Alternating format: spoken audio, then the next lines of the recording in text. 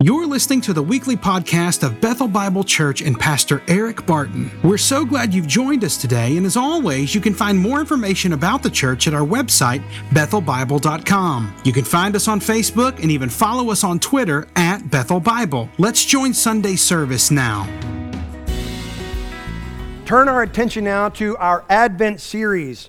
It is the month of December, and we are in an Advent series called The Gift. Last week, we began studying in Matthew chapter 2, the narrative of the wise men. And what we learned and discerned from Matthew chapter 2 is that Jesus gives the gift of joy. That Jesus gives the gift of joy, and I want you to hear the grace in that. One of the fundamental things that a human being needs most foundationally is joy, and it cannot be faked nor manufactured, but it can be received freely as a gift. And what we saw in the narrative of the wise men is that Jesus gives the gift of joy, and he gives it in abundance. Like he doesn't just sort of siphon it out, little bits here and there. He gives all of it to us, and that is transformative. You know people, I hope and I trust, and I hope some of them are in this room, that are consumed by joy, and you just can't get enough of them. I'm not talking about weird Pollyanna-ishness. I'm saying sincere, authentic joy that is transformative of life, and Jesus gives us that gift. This morning, we're going to turn the page, and we're going to look at a different narrative. If you've got your Bibles, I want to invite you to turn to Luke chapter 2. Now, I approach Luke chapter 2 with great fear and trepidation because I believe that it is probably the most read passage of Scripture in the Bible.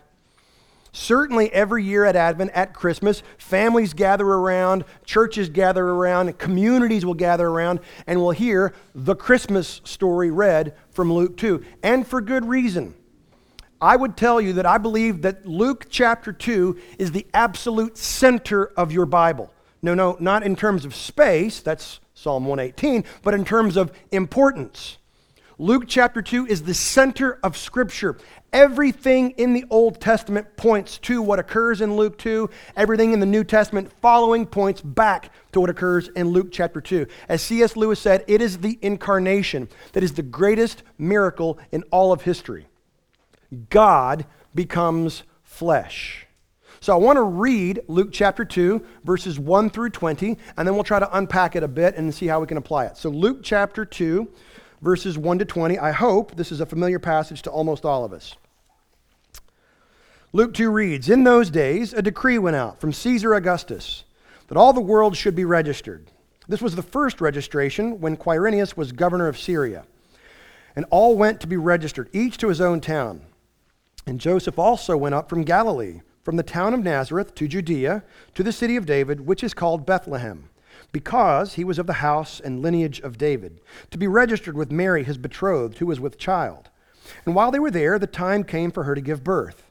And she gave birth to her firstborn son, and wrapped him in swaddling cloths, and laid him in a manger, because there was no place for them in the inn. And in the same region there were shepherds out in the field, keeping watch over their flock by night. And an angel of the Lord appeared to them, and the glory of the Lord shone around them, and they were filled with great fear.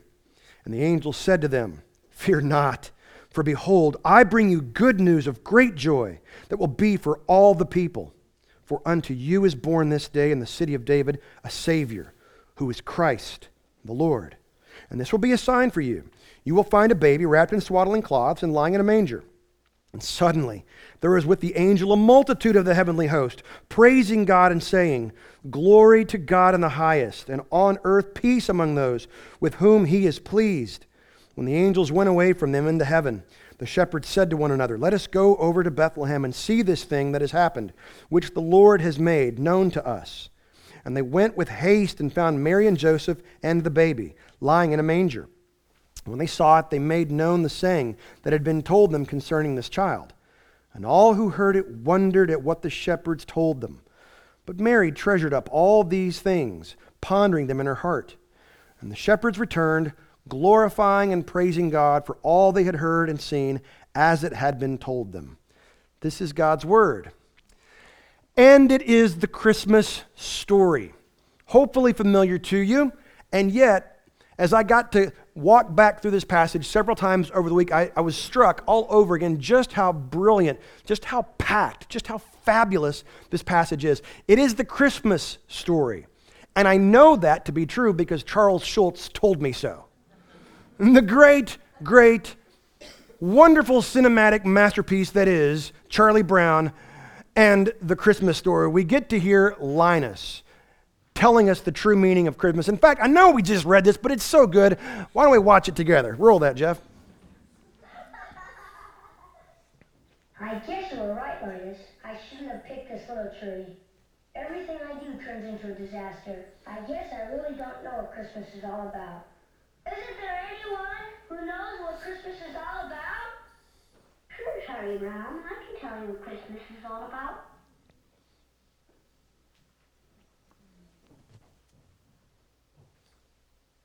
Lights, please.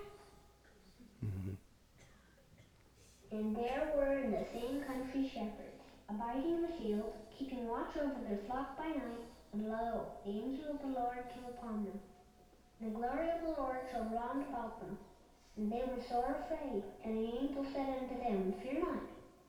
For behold, I bring you tidings of great joy, which shall be to all people. For unto you is born this day in the city of David a Savior, which is Christ the Lord. And this shall be a sign unto you. You shall find the babe wrapped in swaddling clothes, lying in a manger. And suddenly there was with the angel a multitude of the heavenly host praising God, and saying, Glory to God in the highest, and on earth peace, goodwill toward men.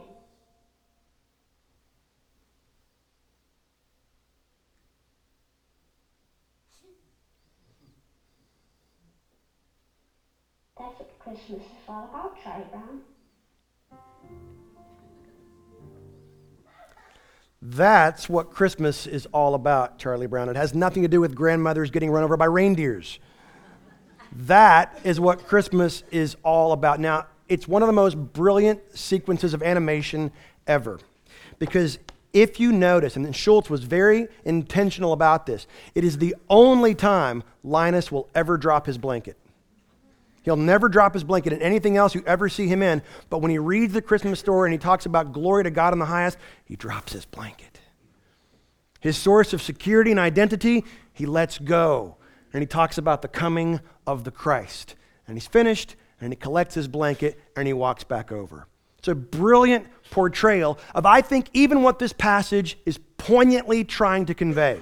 So I want to walk back through Luke chapter 2. I want to be super careful not to overteach this passage because it is so familiar. I want to get out of the way a little bit, but I want to draw attention because there are some fabulous facets in this text. So let me start back at the beginning. Luke chapter 2, beginning in verse 1. In those days, a decree went out from Caesar Augustus. Why does Luke do this? Because Luke wants us to know that this is historical fact. This happened in history. It is traceable to a time. It is not myth, nor is it legend. See, every other story of deity becoming man-like is identical. They all have the same idea. Zeus does a thing with a swan, that's weird, and then we have like these half-beings roaming around. That's the story of Greek mythology. Hercules is a sort of a god-man thing, and Hercules lying in his bed, two serpents come up to baby Hercules, and he chokes the serpents out with his little hands. But this story is remarkably unremarkable. There's not much to it. It's a completely different thing, and it happened in history. It says, during the time of Caesar Augustus, a decree, literally a dogma, goes out. Caesar Augustus is Octavian. He is the great-nephew of Julius Caesar. Julius Caesar is assassinated. He had been adopted by Octavian had been adopted by Julius Caesar, and so he becomes the heir. He's a part of a Roman government called the Triumvirate. Antonius and another guy finally die out. He takes over. They grant him the title Sebastos, or Augustus. He's the supreme one, and he reigns for a very long time, from 14 BC to AD 27. And he's a master administrator. He's a builder of infrastructure. He takes all of these censuses. We know that there's at least 3 of them, and they each take about 5 years to do. What's the point of the census? Well, it is a way for him to literally number everybody in the Roman Empire and tax them, because that's how the government will run. And so we have, under Augustus, this thing called the Pax Romana, the peace of Rome. In the empire, there is no war, but it's not the kind of peace that you and I would enjoy. Make no mistake, it is Roman suppression. Their thumb is down on everybody. It's also called the Pax Augustus, the peace that Caesar Augustus has brought to the world. And into that setting, Luke is going to write this narrative. Now, Luke is a Gentile. He's a Greek. It's interesting that Luke, this Greek Gentile, will write more words in our New Testament than any other author, including Paul. That's fascinating. And he's writing about what happens under the oppression of this Gentile regime. It has been a very dark time for Israel. In fact, some would say the lowest time for Israel. It has been 400 years since God has spoken through a prophet named Malachi, and then silence.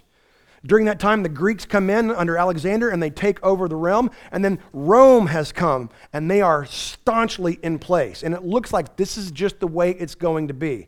Could not get any darker. And now this decree goes out from Caesar Augustus that all the world should be registered. Then verse 2, this is the first registration when Quirinius was governor of Syria. We know a lot about this guy, Quirinius. He was a Roman legate, which means he was a battle-hardened, seasoned soldier who rises up through the ranks, and he's sort of the chief steward of administering the census, meaning you go and register or Quirinius' soldiers kill you. It's a pretty good way of getting things done.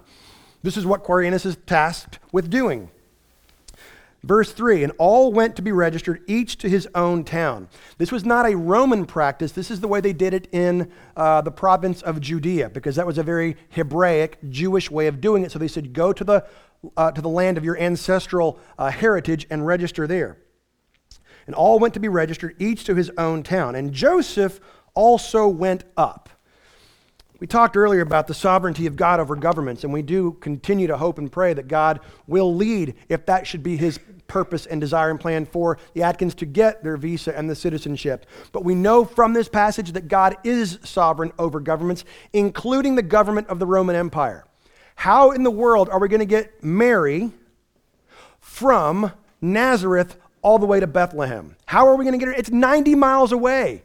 People don't just travel recreationally. It's 90 miles away. How are we going to get her down there? Well, it just so happens that Caesar Augustus, who thinks he's the sovereign of the world, issues a dogma, a decree. But all of that is under the sovereignty of God, who says, I'm going to put this into place, and because of that, Joseph, you're going to have to take this 90-mile jaunt with your pregnant fiancée. All right? So here's what we've got. Joseph also went up from Galilee, from the town of Nazareth, way up in the north, to Judea, to the city of David, which is called Bethlehem. Luke uses all these expressions to make sure we understand the enormity of all of this. It has to be Bethlehem. Mary probably understands from what the angel tells her that the baby has to be born in Bethlehem. Why didn't God just choose a woman who lived in Bethlehem? Because God's not efficient. He's not so concerned with, logistics. He just does things and it happens. She's in Nazareth. She's not even married. God's unconcerned. But it has to be Bethlehem because Micah chapter 5 verse 2 says the Messiah will be born in Bethlehem. But she lives in Nazareth and she's not even married. How is this going to be? God says, I got this. We know that it has to be in Judea because Genesis chapter 49 says that the Messiah must be born to the tribe of Judah in Judea. It has to be down there, so it can't be in Nazareth. How is it going to happen? God, how are you going to come through on this one? God says, I got this. I'm going to have this Gentile emperor who thinks he's in charge issue a decree. And so they're going to go to Bethlehem because the Messiah must come from Bethlehem. How come? Because Bethlehem means the house of bread. And all through John chapter 6, as we studied a few weeks ago, Jesus is going to self-declare, I am the bread of life. I am the very provision of God. I am the storehouse of his bounty. And he's going to be born in the house of bread because he himself is the bread of life. All this is no accident. It is not coincidental.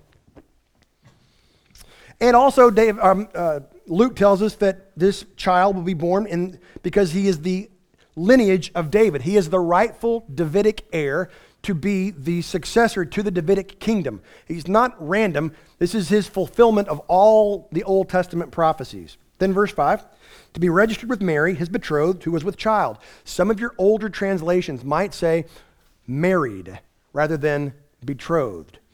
It's not the actual translation. It is either engaged or betrothed. Now, there might have actually been some kind of ceremony up in Nazareth. We don't know. But the word is very precise. It's very technical. It means that they have not yet consummated their marriage. They might be united in a civic sense, but they have not consummated their marriage. In other words, Mary will give birth having not been with a man. I'm going to avoid yellow words here and just say the marriage has not been consummated. Okay? So take it with that. Verse 6.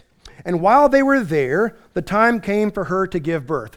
It's quite unadorned. It doesn't give us a whole lot of information, but here's what I'm guessing. Having never actually been pregnant myself, I'm guessing that going 90 miles either on donkey back or on foot, fully pregnant, probably not a great time.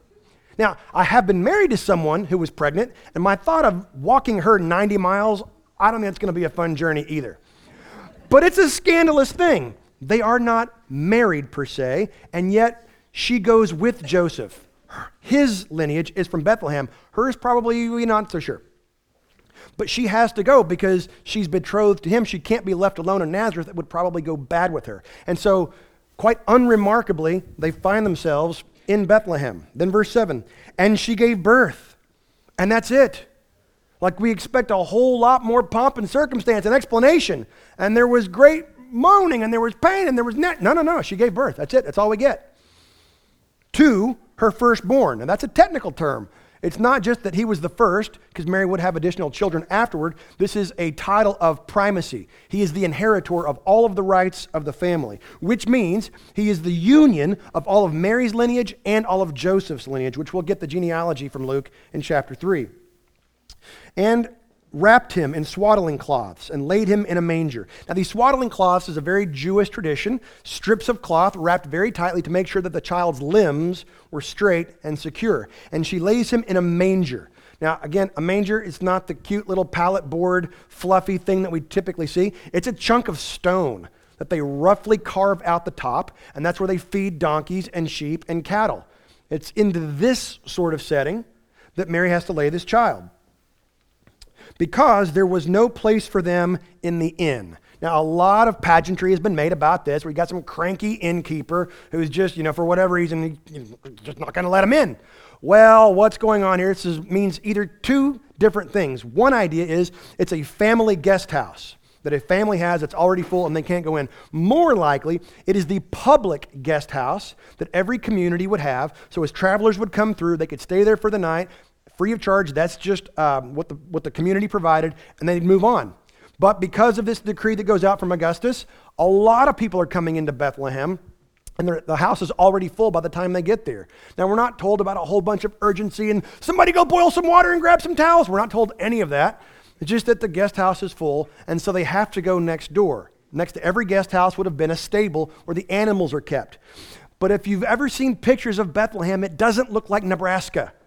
It's not Kansas. We have a tendency to think that it's not. It's very hilly. It looks like the hill country. And so for their stables, often as not, they would carve out of the stone these little caves, and that's where they would bed the animals down. So apparently, they go into this area. It's certainly a place for animals because of the manger, and this is where they have to stay. Okay? Now then, the story is going to shift in verse 8.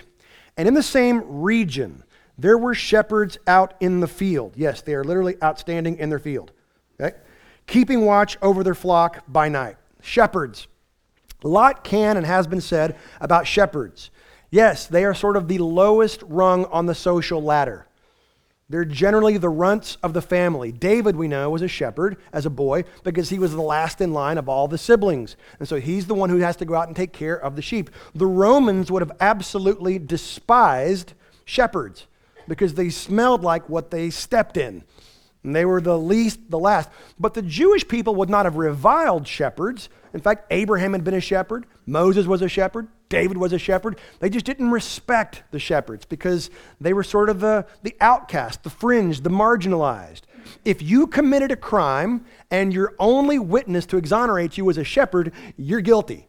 Their testimony was not standing up in court, that kind of a thing. And to these people, God decides he's going to make it known. There's shepherds out there. The least ones that you would expect God to come to first, he comes to shepherds.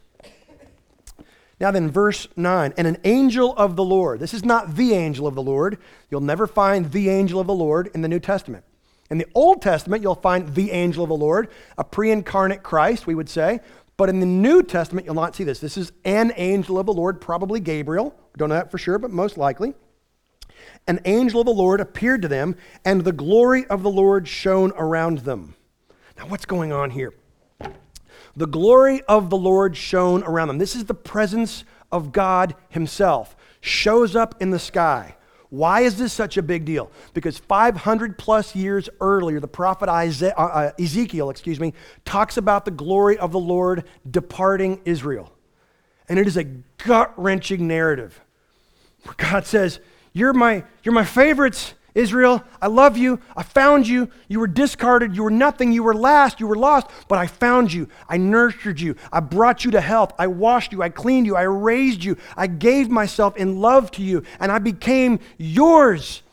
And you've been unfaithful serially over and over again. And so I'm leaving. God says, I will take my glory from the temple. And he takes chapters and chapters and chapters to say, I'm going to leave. I'm going to leave. You get the sense he just doesn't want to go. But Israel will not have their God. And so finally in Ezekiel, the glory of the Lord departs the temple. I don't know if you can imagine that, but for centuries they actually experienced the glory of the Lord present at the temple that Solomon had built. But in the time of Ezekiel, he says, that's it. I have to go. And it's very slow in departure. And then here we go in Luke 2, and the glory of the Lord just shows up. Like he couldn't wait to be back. He so desperately wanted to be with his people that he even showed up at a shepherd's field unannounced to those people. Now, I get the idea, as we said last week, probably the wise men came much later, a couple of years later, but you get the sense that later on, maybe somehow, maybe even in heaven, the wise men are kind of bragging about, well, there we were in Babylon or Persia, and we saw this amazing star, probably the glory of God himself, and it led us there. You shepherds, how did you guys get the announcement? And they go, yeah, we got that too, but we also got angels. Right? I mean, this is like the most awesome announcement. You get an angel, you get the presence of God, and then it gets even crazier. The angel said to them, fear not. Why does the angel say fear not? Like this is on auto repeat for Gabriel. Every time he shows up, he's got to go, whoa, whoa, whoa, don't be afraid. Why is that? Well, it's certainly not because God is less holy than they think, and it's certainly not because they are more holy than they think. It is because God is holier than they think, and they are worse off than they think, so he has to tell them, do not fear. There is an enormous gap between God and man because of the enormity of sin, and yet God desperately wants to be with his people. So fear not, he's coming among you. Fear not. For behold, I bring you good news of great joy that will be for all the people. And this is particularly for Israel. It'll expand later, but this is specifically to Israel. For verse 11, I would contend that verse 11 of chapter 2 might be the most important verse in the whole of Scripture. At least I mean that today. Next week, maybe I'll change. But right now, chapter 2, verse 11, biggest verse in the Bible. For unto you is born. This is the strangest birth announcement ever. You would expect a birth announcement to say, for unto Mary and Joseph is born this day, but it doesn't say that. An angel shows up to these nobodies on a hillside, these shepherds, and says, for unto you is born this day in the city of David a Savior, who is Christ the Lord. The only verse in the whole of the New Testament that has these three titles in the same sentence referring to Jesus. He is Savior, he is Christ, he is the Lord. This little unremarkable baby who's sitting in Bethlehem. Now, what's going on here? Well, we're pretty sure we know exactly where these shepherds would have been. It's about 2 miles outside of Bethlehem. So Bethlehem is about 6 miles south of Jerusalem. About 2 miles outside of that is this place called, not surprisingly, the Shepherd's Field. Now, the tourism industry of Palestine has overcapitalized on this along with the Roman Catholic Church, and so it's got all kinds of pomp and circumstance. You can buy a souvenir in any color you can imagine. There's entry gates and there's all kinds of little stalls set up. It's a pretty big Disney sort of deal. It's called the Shepherd's Field. And if it's there, and we're pretty sure that it is, then we know that right there also is a place called Migdal Eder, which is translated means the tower of the flock. This is a place where they would have protection to come together as shepherds to take care of these very particular special sheep.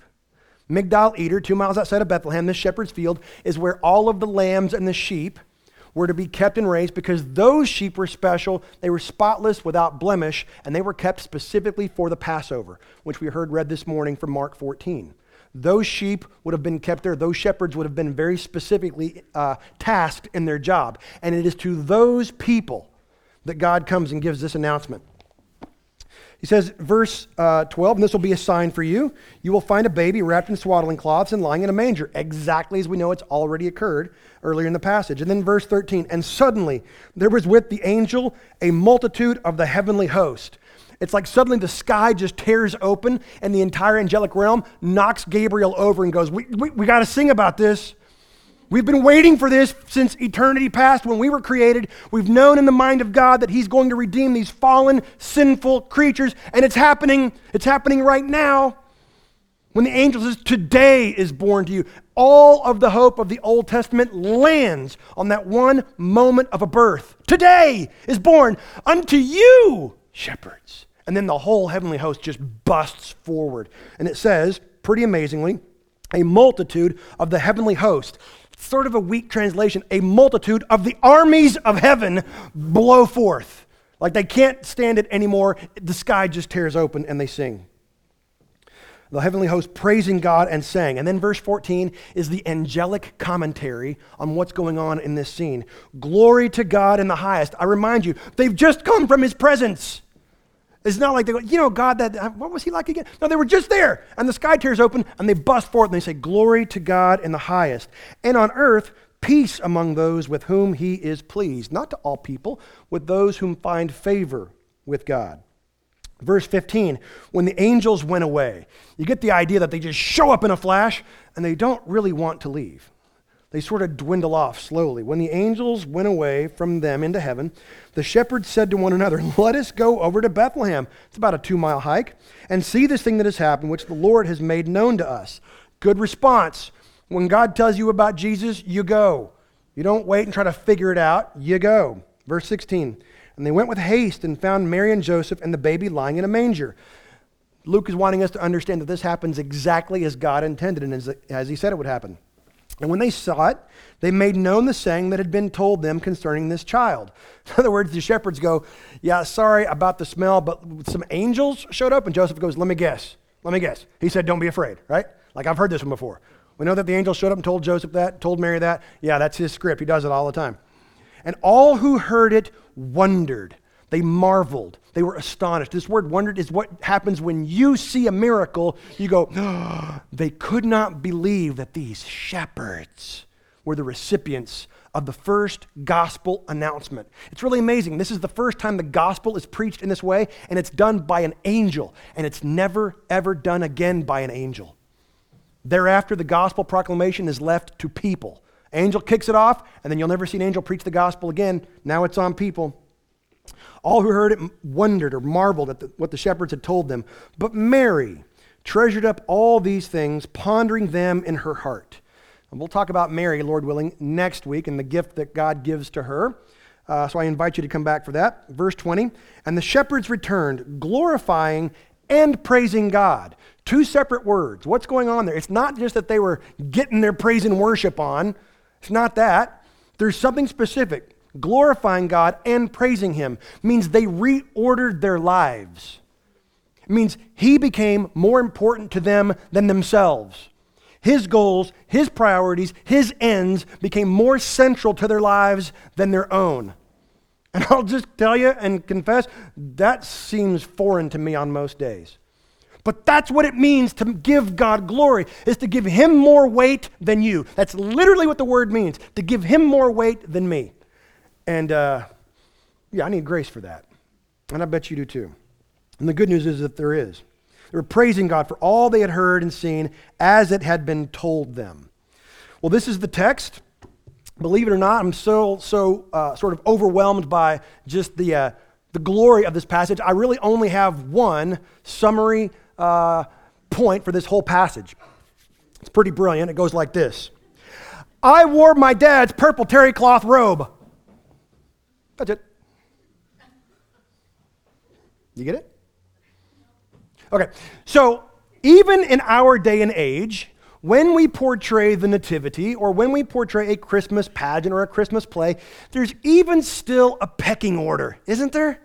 I know when I was a kid in my little church up in the Panhandle, when it came time every Christmas to put on the Christmas pageant, guess who was never, ever going to be Joseph? This guy. Because it was Todd.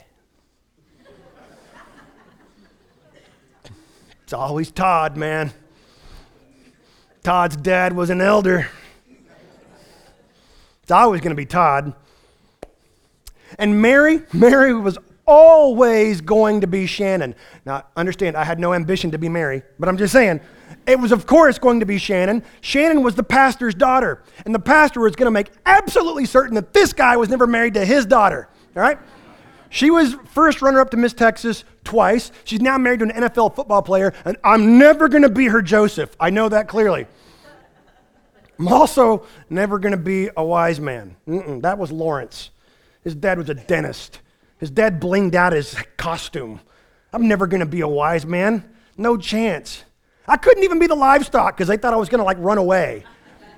No, they said, look, you got one job, Barton. You stand there and stink. You're the shepherd. Okay, what am I supposed to? So my dad had this nasty purple terry cloth robe that I'm pretty sure he rebuilt engines in. It was from the Korean War or worse, I'm not sure. And so they found like an old dish rag and they tied that around my head. It was like the most inappropriate costume ever. And that's me. I wore my dad's purple terry cloth robe. You know why? Because I'm a shepherd. Because I was marginalized, fringe, nobody. And it's to those kinds of people that God announces. Which brings us to our big idea for the morning. Last week we talked about Jesus gives the gift of joy. I love this passage because this passage is about me.